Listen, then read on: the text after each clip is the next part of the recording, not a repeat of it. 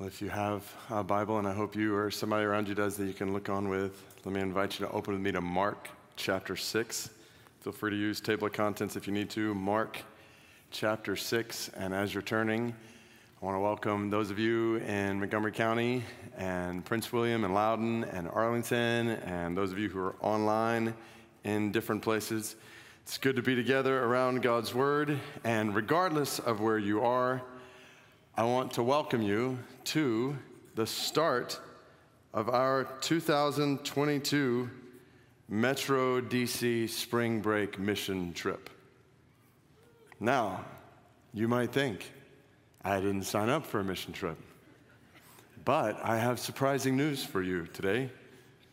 When you walked into the room where you are sitting right now, or you joined in online, if you are a follower of Jesus, then you signed up. Now, if you're not a follower of Jesus and you're here, one of our locations, joining in online with friends or family who've invited you, or maybe just exploring Christianity on your own, we are really, really glad you're here. And we would love for you to be a part of this mission trip with us. I'll talk more about that later. But for everyone who is a follower of Jesus, this is actually what it means to be a follower of Jesus. When you chose to follow Jesus, you signed up, not just for a mission trip, you signed up for a mission life. So there's a sense in which this Sunday is no different than any other Sunday. This is a gathering of Jesus people on mission in the world. But the reason I'm welcoming you to a 2-week mission trip today is because of the word we're about to hear from God. So we're walking through the story of Jesus in the book of Mark, and today we come to a time when Jesus sends out his disciples on a short-term mission trip. So let's go ahead and read it together, and then I'll explain more. Mark chapter 6, verse 7 says, He being Jesus, called the 12 and began to send them out 2 by 2 and gave them authority over the unclean spirits. He charged them to take nothing for their journey except a staff, no bread, no bag, no money in their belts, but to wear sandals and not put on 2 tunics. And he said to them, whenever you enter a house, stay there until you depart from there. And if any place will not receive you, and they will not listen to you, when you leave, shake off the dust that is on your feet as a testimony against them. So they went out and proclaimed that people should repent. And they cast out many demons and anointed with oil many who were sick and healed them. Now, we don't know exactly how long this mission trip lasted, but we do know it was for a relatively short period of time. And if you look at what happens right after this in Mark, you see, start reading a little further down, the story of how John the Baptist died. That goes from verse 14, where we just left off, all the way down to verse 29, and then you read verse 30. Listen to what it says. It says, the apostles returned to Jesus and told him all that they had done and taught. So at this point, they've come back, and they spend time debriefing all that they had done with Jesus. So the reason I'm calling this a 2-week mission trip for us is because next Sunday, our plan is to study verses 14 through 29 together about John the Baptist, and then we'll come back to verse 30 2 Sundays from now. So we're going to look at the next 2 weeks as a mission trip that starts with Jesus sending his disciples out today and then ends when they come back to him 2 Sundays from now. So basically, over the next 2 weeks, I want to call us to do what Jesus called his disciples to do in our text today, to go on a mission trip. So if you've never been on a mission trip before, here's how it works. You travel with a group of people to a particular place. I think about large trips we've taken as a church, for example, to places like the DR or Ethiopia. And the whole goal of the trip is to work together to build up the church in that place and lead people to Jesus in that place. That's what you go on the trip for. And usually when you get to that place, everybody gets together to make sure you understand, okay, here's where we are and here's what we're going to be doing. So that's what we're doing today. Here we are in our nation's capital, which interestingly, a lot of people come to Metro DC for mission trips. We just so happen to live here. So let's think about where we are, a metropolitan area of about 6 million people. Over 6 million, actually. Research shows that in this location, where we're going on this mission trip, about 12.5% of people are in churches. Now, we don't know what kind of churches. We do know that just because someone is in church does not mean they're a follower of Jesus. All kinds of people call themselves Christians and go to church who are not followers of Jesus. But even if we assume all of the people who are in churches are Jesus people, that still leaves over 5.3 million others in this city where we're doing this mission trip who don't know Jesus. 5.3 million individual people who, if they were to die today, tomorrow, anytime over the next 2 weeks, would go to everlasting, never-ending judgment and suffering. Now, usually on a mission trip, you don't know any of these people. But that's different for us these 2 weeks because some of these individuals are your family. Others are your friends. Some are your neighbors. Some are your classmates at school or teammates in sports. Some are your coworkers. And then, yes, some of them you will interact with for the first time over the next 2 weeks in a store or a restaurant or a gym or wherever else you go. I think of an Uber driver I met on a ride last week. He's from Soviet Georgia. And as we were talking about the war in Ukraine, I asked him, if you were to die today, do you know where you would spend eternity? And he looked back at me in the rearview mirror and said, that's a really good question, man. He said, I have no idea, but if I were to guess, I would probably not go to heaven. So I shared the gospel with him, invited him to put his trust in Jesus, gave him my information to follow up. And there are over 5 million people, men, women, teenagers, boys, girls, just like that Uber driver, in this city right now who don't know Jesus. So we have a lot of work to do together. And that's the key, together. None of us is on this trip alone. You don't go on a mission trip alone. And even here in Mark chapter 6, Jesus gave these instructions to his disciples collectively. He even called them to go out together, 2 by 2. That's why we are calling every person who's a part of MBC, this church family, to be a part of a church group or a community where you're caring for each other like family and growing together in Christ and making disciples together on mission. You can always find out information about how to connect to one of those groups on our website. But this is what it means to be the church. It means to be on mission together. Sadly, we've created a whole picture of church today as an event that you attend on a Sunday every once in a while, or even join in online, when that is not biblically what the church is. It's what we've made up the church to be, but we're fooling ourselves if we think that's church.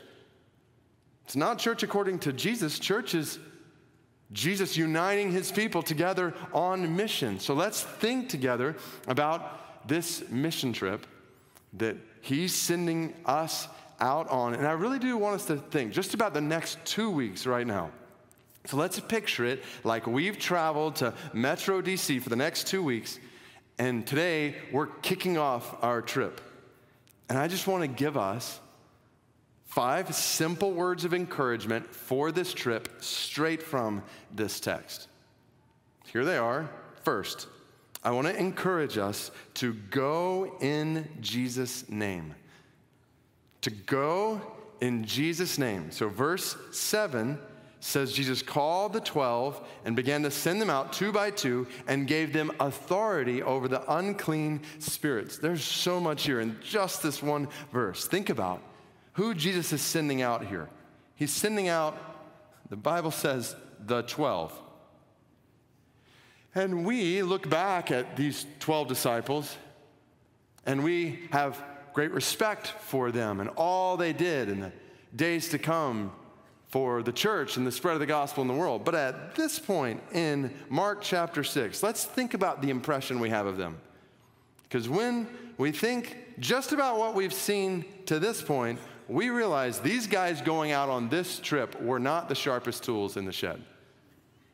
They're not who you even want to be on a mission trip with. Like just 2 chapters before this, Jesus told that parable of those soils, a relatively simple parable. They were clueless. Then right after that, in chapter 4, we see them scared and afraid. In chapter 5, they're frustrated.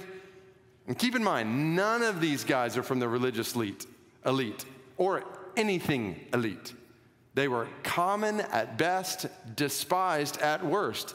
Fishermen, a tax collector, another one who was seen like a zealot terrorist, and they still had a lot to learn. It's not like they'd arrived. 2 chapters after this, Jesus says to them, "Do you guys still not get it?" Then 2 chapters after that, they're arguing over who's better than each other. But here they are in Mark chapter 6, and Jesus is sending them out to do what? To cast out demons and unclean spirits and to heal people and to preach. How is that possible? And the language is so powerful here. When Jesus called the 12 and began to send them out. That's actually one word in the original language of the New Testament, apostello, from which we get the word apostle. It literally means to send out on an authorized mission on someone else's behalf. And that is the picture of what is happening here. Jesus is not just sending these guys to go out on their own behalf. Jesus is sending out these disciples in his name, with his authority, to do his work. And that's so important to realize.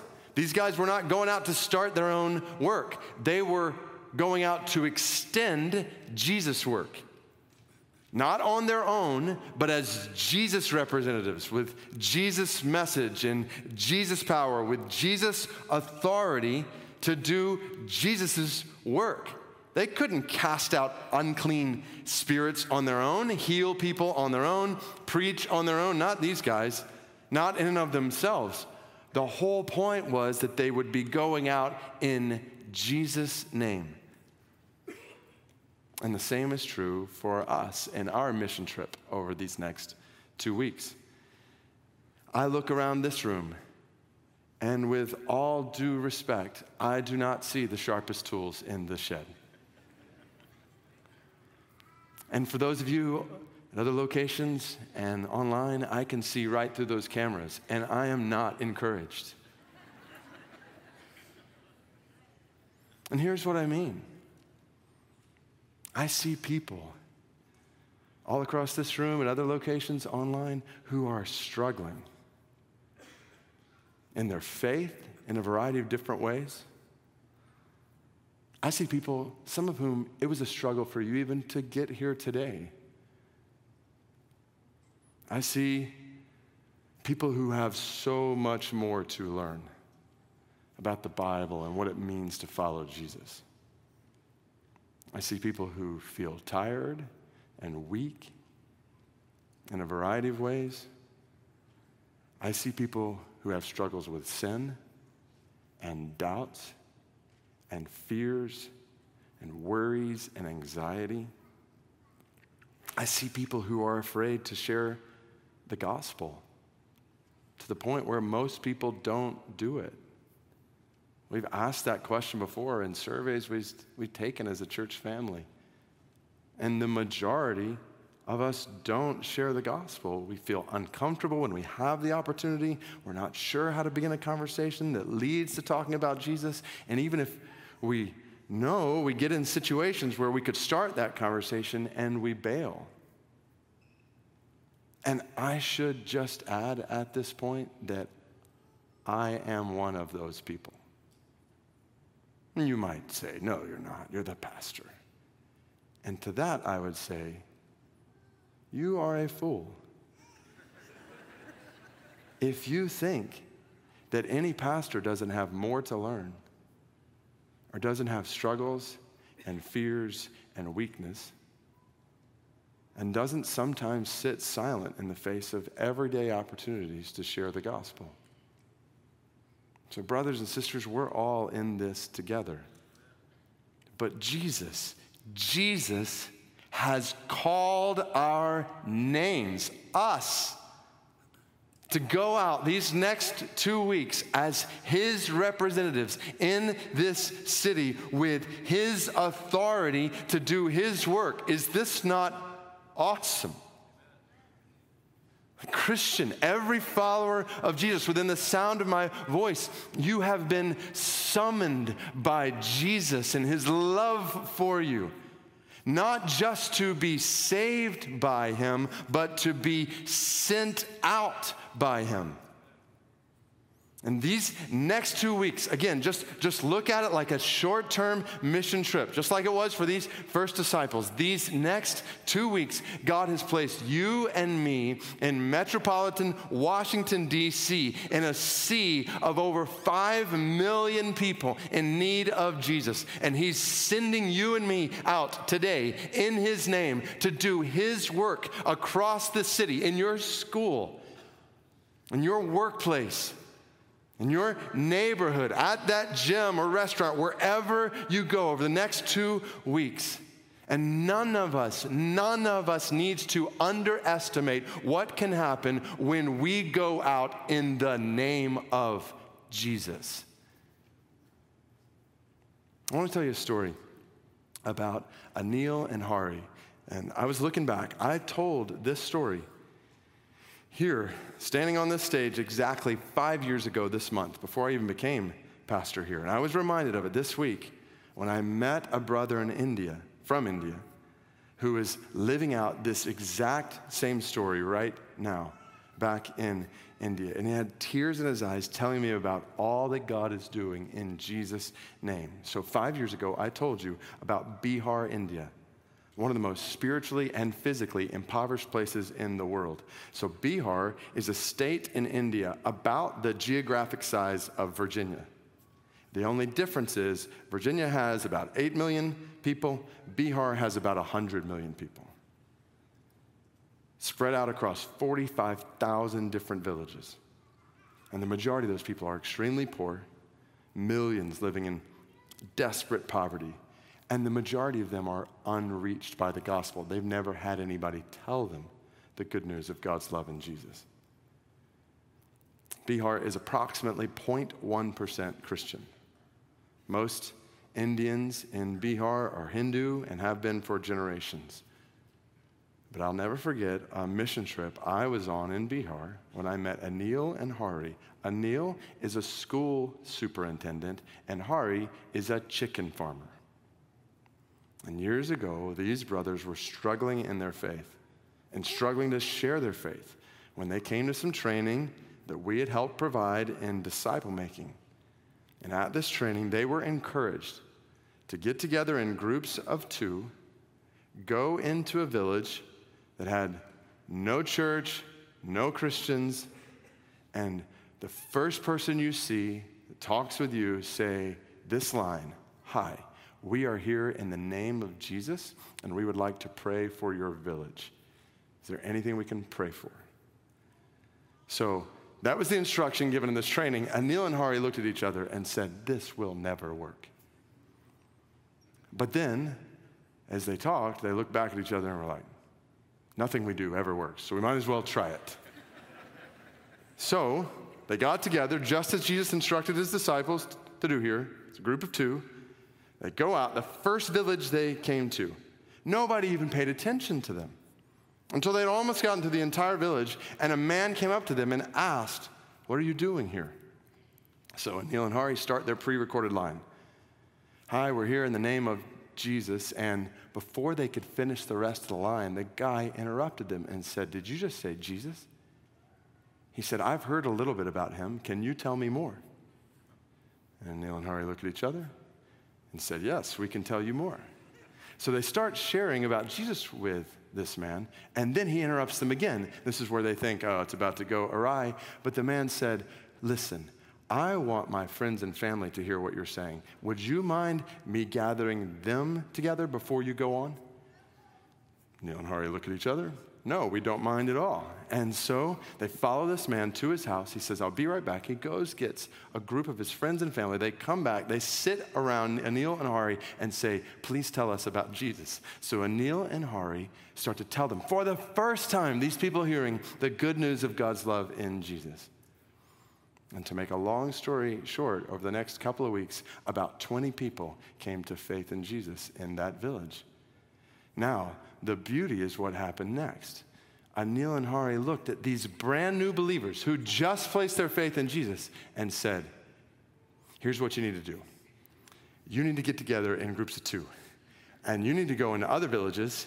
And when you get in the village, use this line. And you're not going to think it's going to work, but it worked on you guys. So go into the other villages and you do the same thing. And let's see what God does."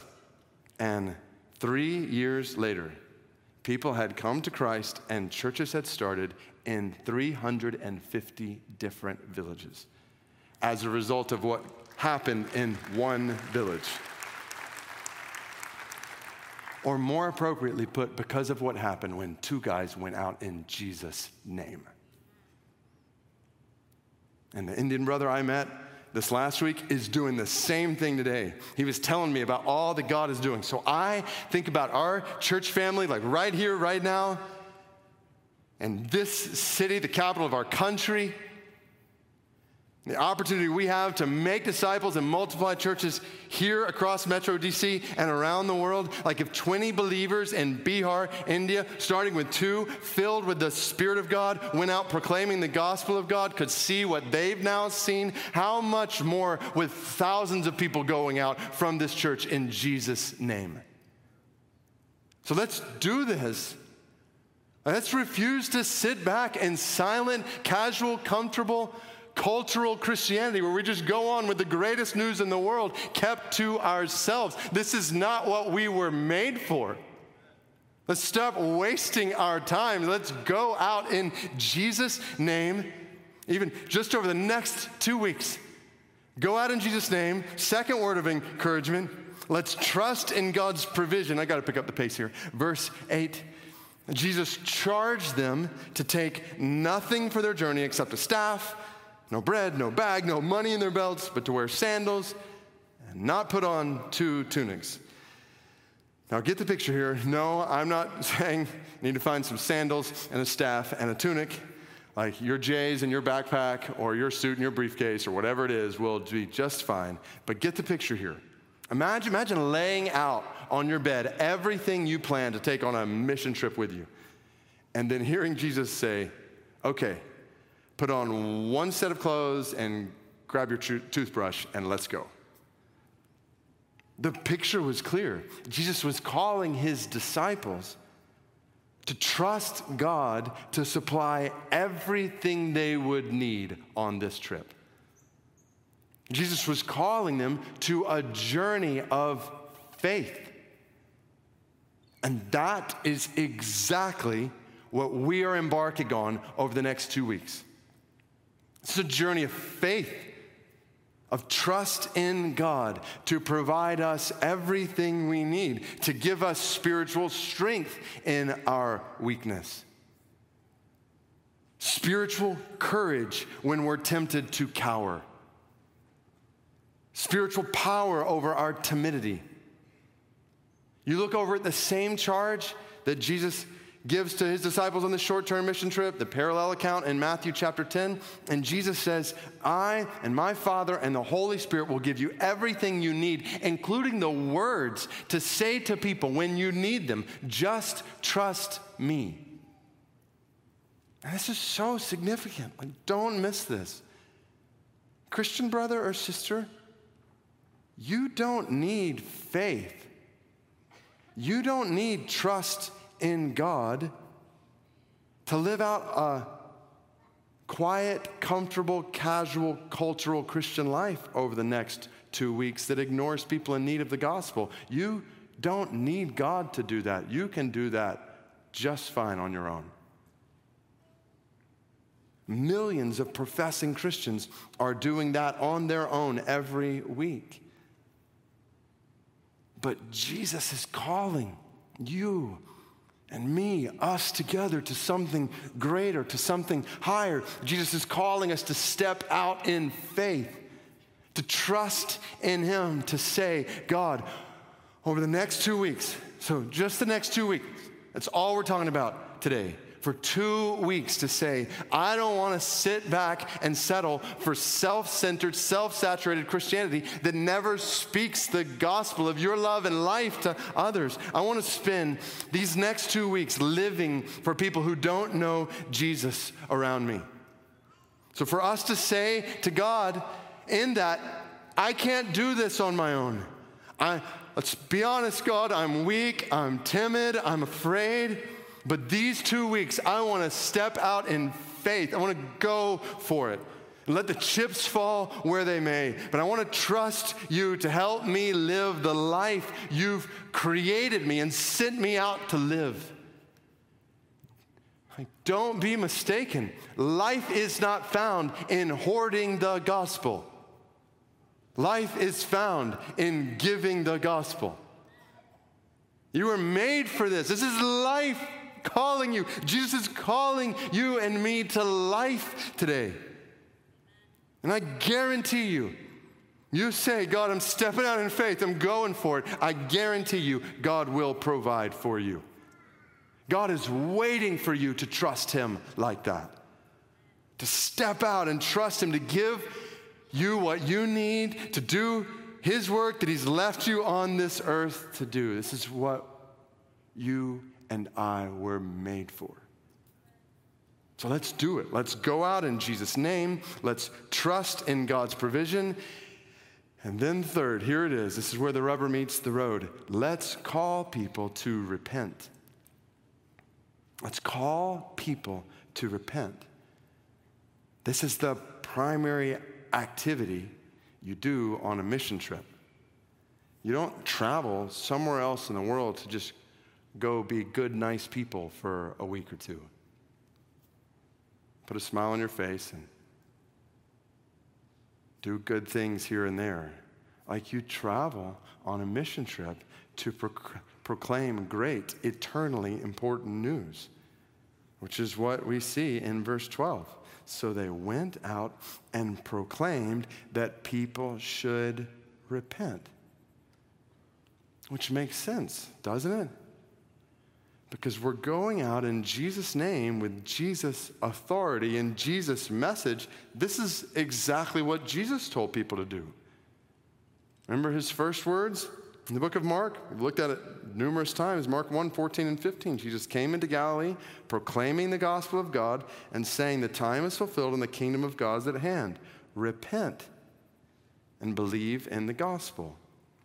That word means to turn from your sin and yourself and judgment that is coming, and trust, believe in the good news. It's what gospel means, of God's love for you. So this is where you come in if you're not yet a follower of Jesus today, because this is the message of the entire Bible. The Bible teaches that we have all been created for relationship with God. Forever relationship with God. It will never, ever end. The problem is we have all sinned against God. We've all turned aside from God and his ways to ourselves and our own ways. We think we know better than God how to live. And our sin has separated us from God and warrants judgment before God. And if we die in this state of separation and judgment, we will spend eternity separated from relationship with God and experiencing judgment due to our sin forever and ever. But God loves us, and God doesn't want us to experience that. This is why God has come to us in the person of Jesus. The kingdom of God is at hand. The King has come to pay the price for sin on a cross, then to rise from the grave in victory over death, so that anyone, anywhere who repents, turns from their sin and every attempt to save themselves, and believes in the gospel, the good news that Jesus is Savior and Lord, you will be forgiven of all your sin and restored to relationship with God forever. That is Jesus' message for you today. Repent and believe in the gospel. Jesus has brought you here. Online, whatever location in this room, he's brought you here right now. It's not an accident that you're here. God is speaking to your heart, saying, turn from your sin and yourself. Trust in my love for you. Trust in what Jesus has done for you. That's not my message. That's his message. We invite you to repent and believe today. And then, when you do, in church, for every follower of Jesus, this is the message that Jesus has given us to tell people all throughout the city over the next 2 weeks. Repent and believe in the gospel. Call people to do this because their lives for eternity are dependent on doing this. And you know this. That actually leads us back to verse 11. And this picture of shaking the dust off your feet if people don't listen to you. This would basically be a symbolic gesture to indicate that somebody or a group of people or even a town had rejected Jesus' call to repent. And the picture is, once the disciples, the followers of Jesus, have done their part, they've gone out and called people to repent, they can't control how people respond. And if people reject the gospel, then Jesus says, you have done your responsibility. How they respond is their responsibility.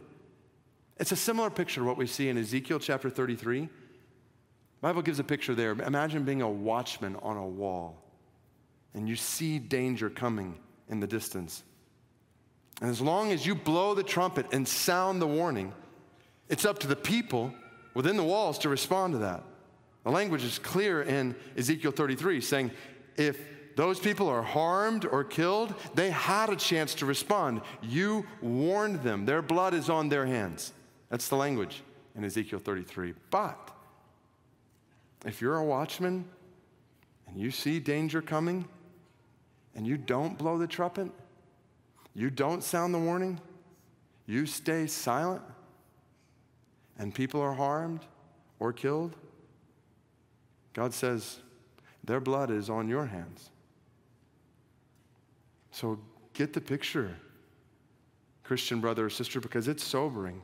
There are 5 million plus people in this city, many of whom you and I will interact with this week, for whom eternal danger is coming at any moment. And you and I know this. We know this. God has told us this.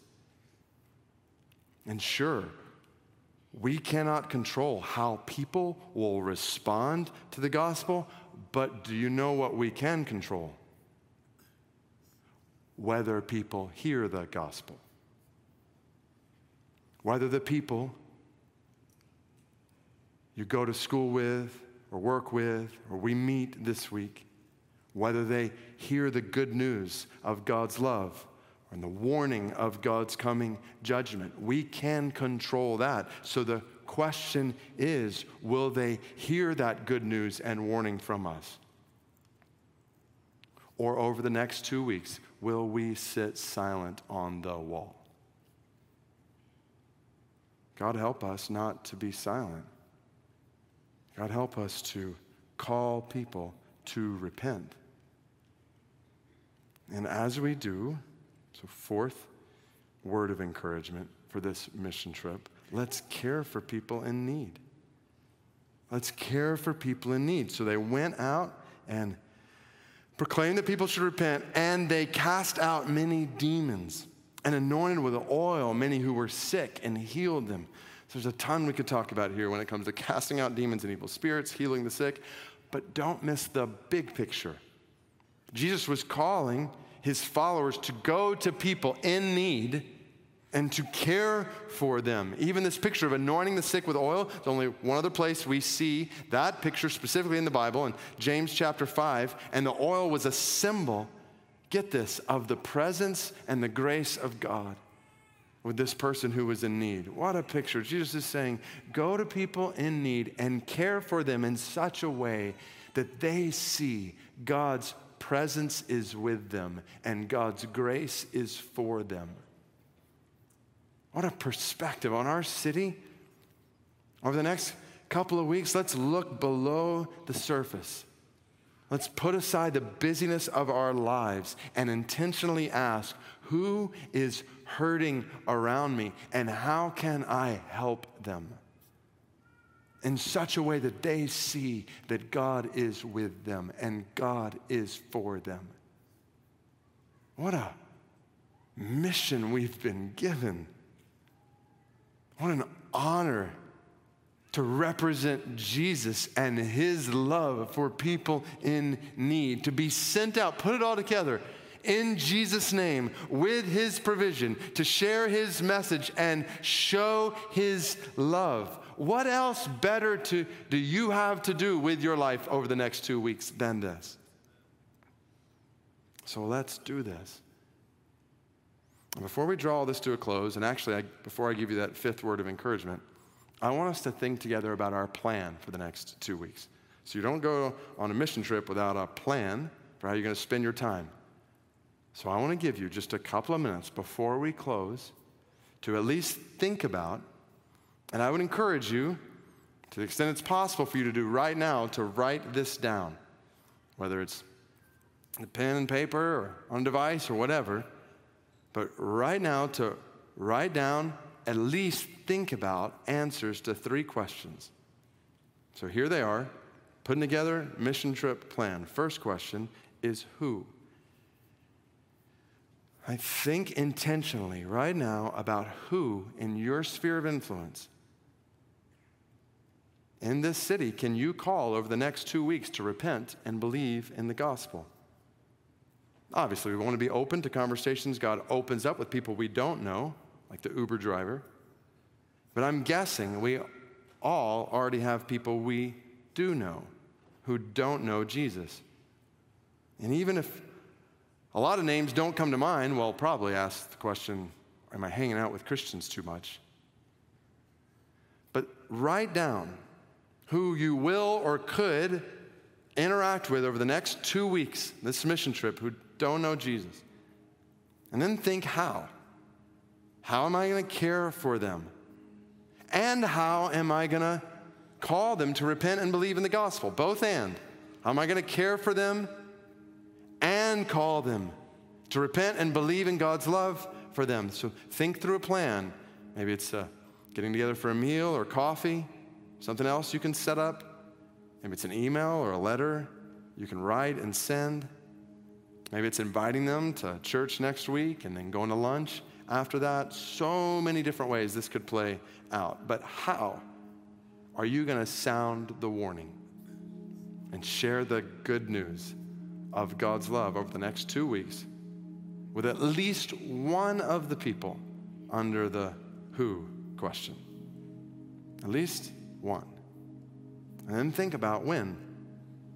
Knowing there is an adversary who wants you to hear this morning and then do nothing for days until you have forgotten. So think and plan intentionally. When are you going to reach out in love to at least one of these people with the gospel? You don't go into a mission trip not knowing, okay, I don't really have a plan for the next few days. Like, what's the plan? Who, how, when? Can I give you just a couple minutes to think through this? This is not just hear this and kind of move on. I want you to soak this in for a second. Let me give you just a couple minutes in this room, wherever you are, other locations online. Just think about these questions and start to pray for courage to step into this. But let's think strategically. Spend a couple minutes, and then I'll bring us back together and give that fifth word of encouragement.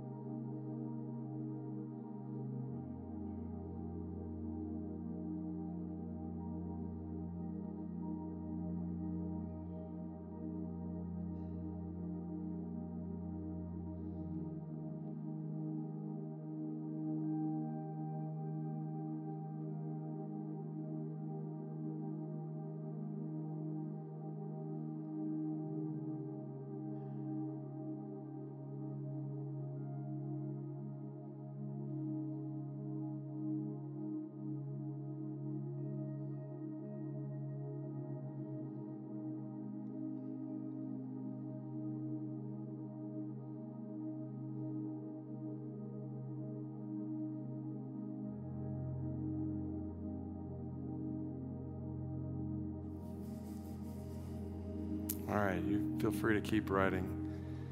If you need extra time, by all means, keep going.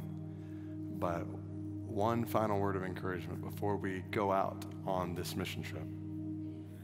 So go in Jesus' name, not in your own power and your own strength, in Jesus' name. Trust in God's provision. It's a journey of faith where you will see God move in ways you would not see if you're just sitting in silent, comfortable, cultural Christianity. Call people to repent and believe in the gospel and care for people in need as you do.